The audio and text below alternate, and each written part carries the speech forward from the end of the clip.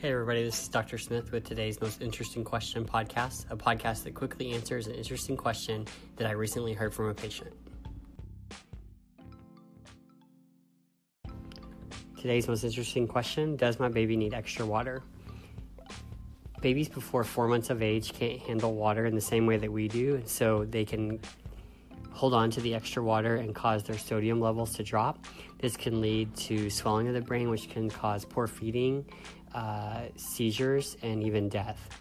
So I don't recommend free water to babies before 6 months of age. After 6 months, I do like for families to start working by putting a sippy cup in front of the baby just to let them practice with the cup. There's not a certain amount that they need to take because they're still getting plenty of fluids from their formula or breast milk.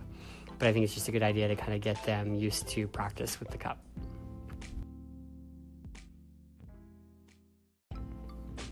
This has been today's most interesting question. If you have a question you'd like for me to answer, send me a message on Facebook at The Doc Smitty.